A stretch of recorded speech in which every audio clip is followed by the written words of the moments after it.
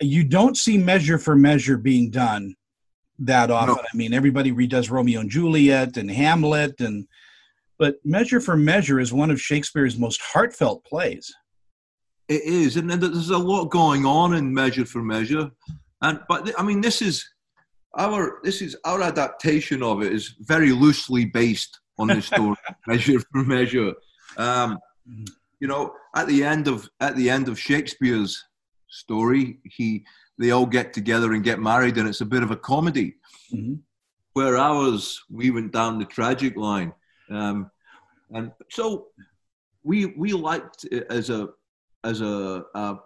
play and something to very loosely based it on Measure for Measure, and the themes running. We kept some of the themes that run through Measure for Measure, but it's a very up-to-date modern take on it. You know, Measure for Measure also holds some of those morals that we don't think when we know Shakespeare. You know, things like justice and honor and love and friendship and compassion, forgiveness. Absolutely. And they're all in there. They're all a lot in a lot of Shakespeare's plays, but especially in Measure for Measure, and corruption, you know, and greed. These things that people go over it, and you know, but at the end of the day, all we wanted to do was tell a beautiful little love story about two people falling in love and fighting to be together. Yeah, and you did a great job. Hugo Weaving is one of my favorite human beings. I don't think the man can do anything wrong. He is amazing. He is absolutely amazing, Tony.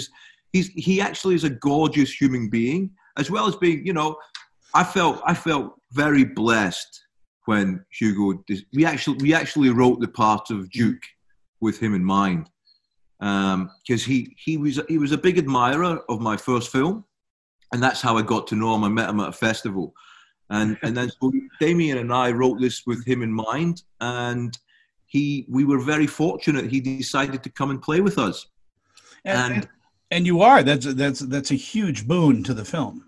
Absolutely, and he's beautiful. He's amazing in it. He doesn't miss a beat.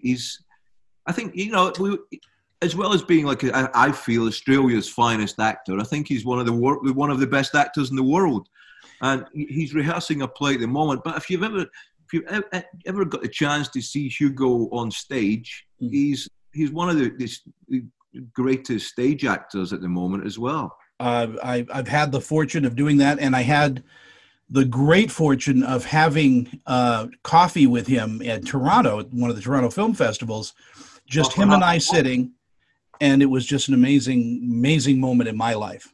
Oh, yeah. Isn't he such a lovely man? Isn't he just such a beauty? He's got such a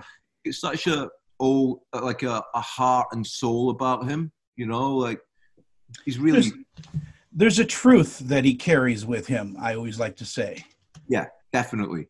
And it comes out in spades. He's an honest, down-to-earth human being that, you know, there's no bullshit with Hugo. He's lovely.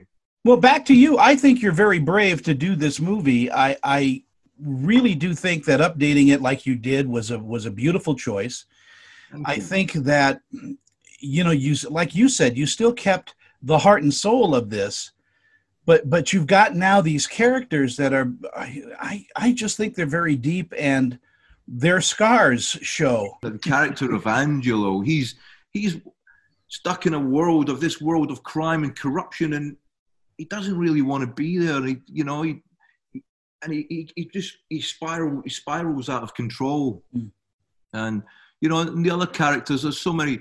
I also like to, you know, like celebrate characters' flaws as well, you know, because as human beings, that's what make us.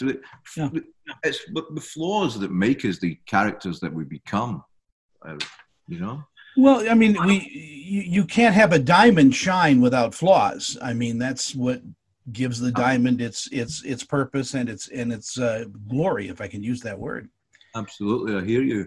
Tell me a little bit about the production, because shooting down in Australia, I hear it's great. It's like butter down there. What do you mean? I mean, it's a wonderful experience to shoot in Australia. Oh, you look. I've lived here for 12 years in Melbourne, and a lot of we. I love Melbourne. This film celebrates Melbourne as a city. I feel the locations we use and everything, and we actually made the commission flats. So it's like, that becomes Duke's kingdom in a way. That's where he grew up, and that's his dukedom. And they became another character within the film as well. And these are old social housing places where they sort of the lowest denominator of society live and stuff. And so we wanted to make that and celebrate them and celebrate Melbourne. And Damien and I were always about making films. In our last film, Porno, and in this one, we wanted to make urban stories, rather, because a lot of films that come out of Australia, which rightly so, they celebrate the outback and the beauty of Australia itself and the beaches, but we wanted to celebrate urban Australia by using the city as a landscape. And again, it's something that we in the States here are not used to seeing. We're used to seeing vistas and waterfalls and all that Australia has to offer, but we're not used to seeing your cities and inside the cities, those urban portions. And exactly. It looks so much like everywhere else. Exactly, and that's the beauty of Shakespeare and tales. They're universal. His stories are all universal, and it's like, it's a story of love, basically, and a story of crime and violence and corruption. But these are tales in police corruption and stuff, and these, they happen the world over. So you could be anywhere. You could be any major city in America or the UK or France or Italy or whatever. It's all about story, and you as the director, you're the conductor of this orchestra. You have to get all your actors, all your instruments, working in some kind of unison, and you did such a beautiful, beautiful job. I love the character of Duke, getting back to Hugo Weaving, because he's got so much regret about what he's done in his life, how he got to where he is. Yeah. And we read that in his eyes so beautifully. It's a masterful performance. It is. He's stunning in it. He's stunning in it. And there is that, looking back, because he's also dealing with certain other factors of the character as well that the audience are unaware of until later on in the piece. But he shows such warmth and empathy for the other characters like Jawara and stuff, and also maybe a bit of regret of the life that he led leading up to this moment in time. Yeah, it's like the play. It's almost like seeing the person he could have become. Yeah. Without the choices he made, if he took another road, and he and you could see that he regrets that too. This is one of those movies that I think people should see more than once, because you get so much out of it. Just like any great book, you need to reread it. Yeah, thank you. I really appreciate that, because there's a lot of depth and a lot of little nuanced performance stuff in it from not just Hugo, but a lot of, I think the cast across the board are very, very, very strong. I mean, a lot of people in the US, for example, might not know a lot of them, but like Dan Henschel, Faisal Bazi, Meek Smart, who plays Jawara, she was just out of drama school, so and she gives a beautiful performance. But going back to that, the original concept of Shakespeare, you don't have a cast, you have a troupe. Well, it is. It's an ensemble. It's an ensemble. It's like these, and they're all beautiful actors and amazing people in it, and it felt like that. It felt like a family. It felt like a theatre family. I've got a background in theatre and stuff, and in a way, you're only as strong as your weakest link. And none. They all come together beautifully. They all played beautifully, and there was a sense of it was strange. It was strange, Tony, because there was a sense of Damien being there a lot on set, and we were all doing it for him. So there was a sense of this solidarity between us all, even more so, which was beautiful. And everyone was amazing and beautiful. fantastic to work with, and they really helped me along that journey. They really helped a lot. You were blessed with doing a film for the right reasons. You know, a lot of times it isn't for the right reasons. It's something that doesn't fit right. Some studio stooge is making you turn left where you want to turn right. You're not, and this movie I could tell was just a total labor of love, but it was also a labor of professionalism.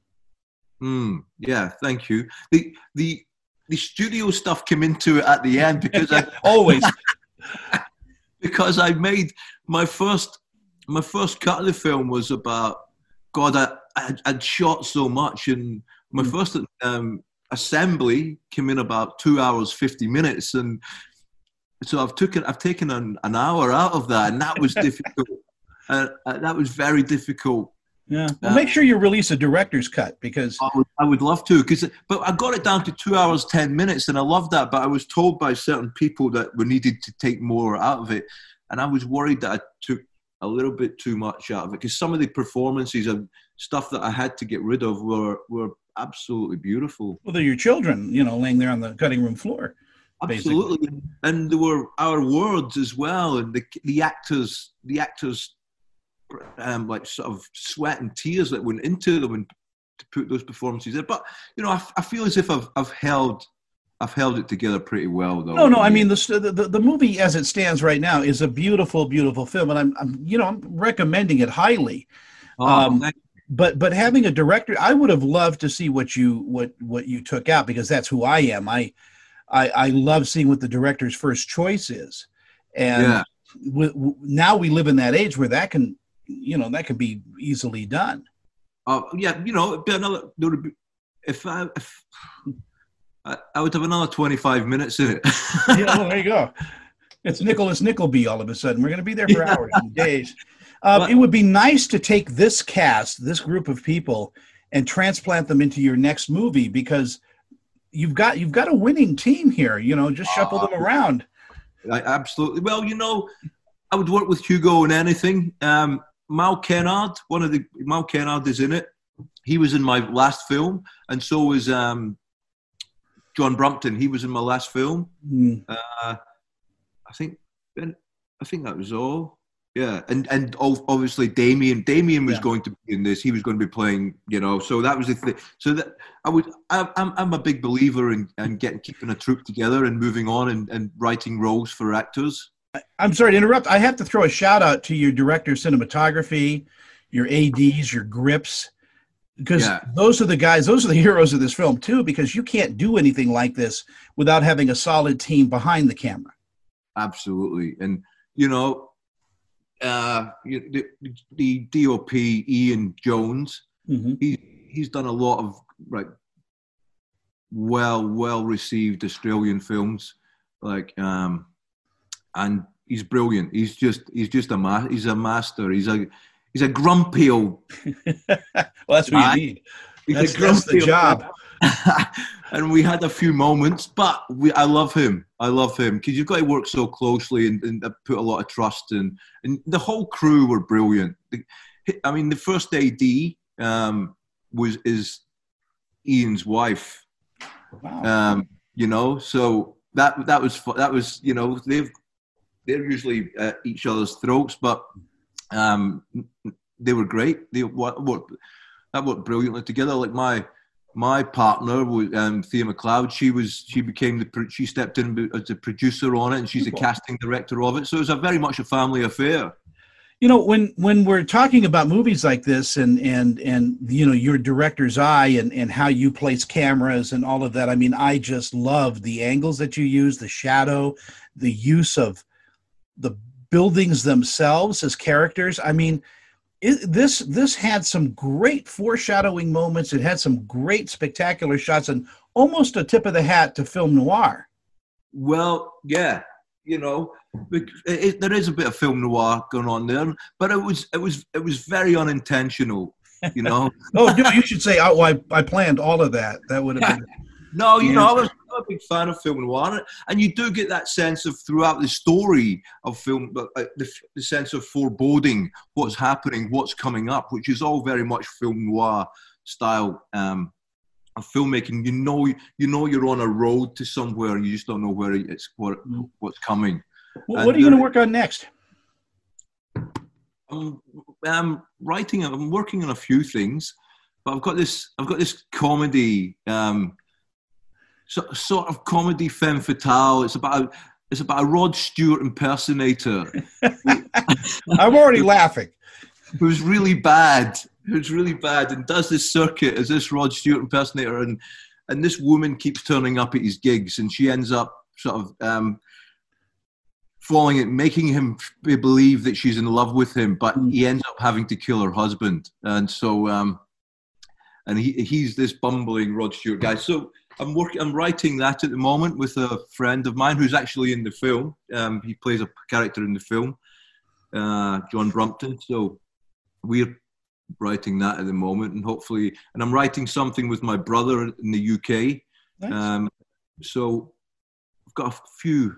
You're a busy man. Well, we're in lockdown at the moment, so the creative juices have to flow. I'm just saying the creative juices are flowing, and the wine is flowing a lot when you're in lockdown as well. It's true, but wine helps. It doesn't hurt. It does. But I want to thank you so much for your time. Again, it's an honor to talk to you. I love the movie. Oh, thank you, Tony. But there's also that undefinable something about it that just is great storytelling. And even though you use a blueprint, this is your story. This is out of you. And yeah, I appreciate that very much. Thank you. I appreciate your time, Tony. And I'm glad you enjoyed the film.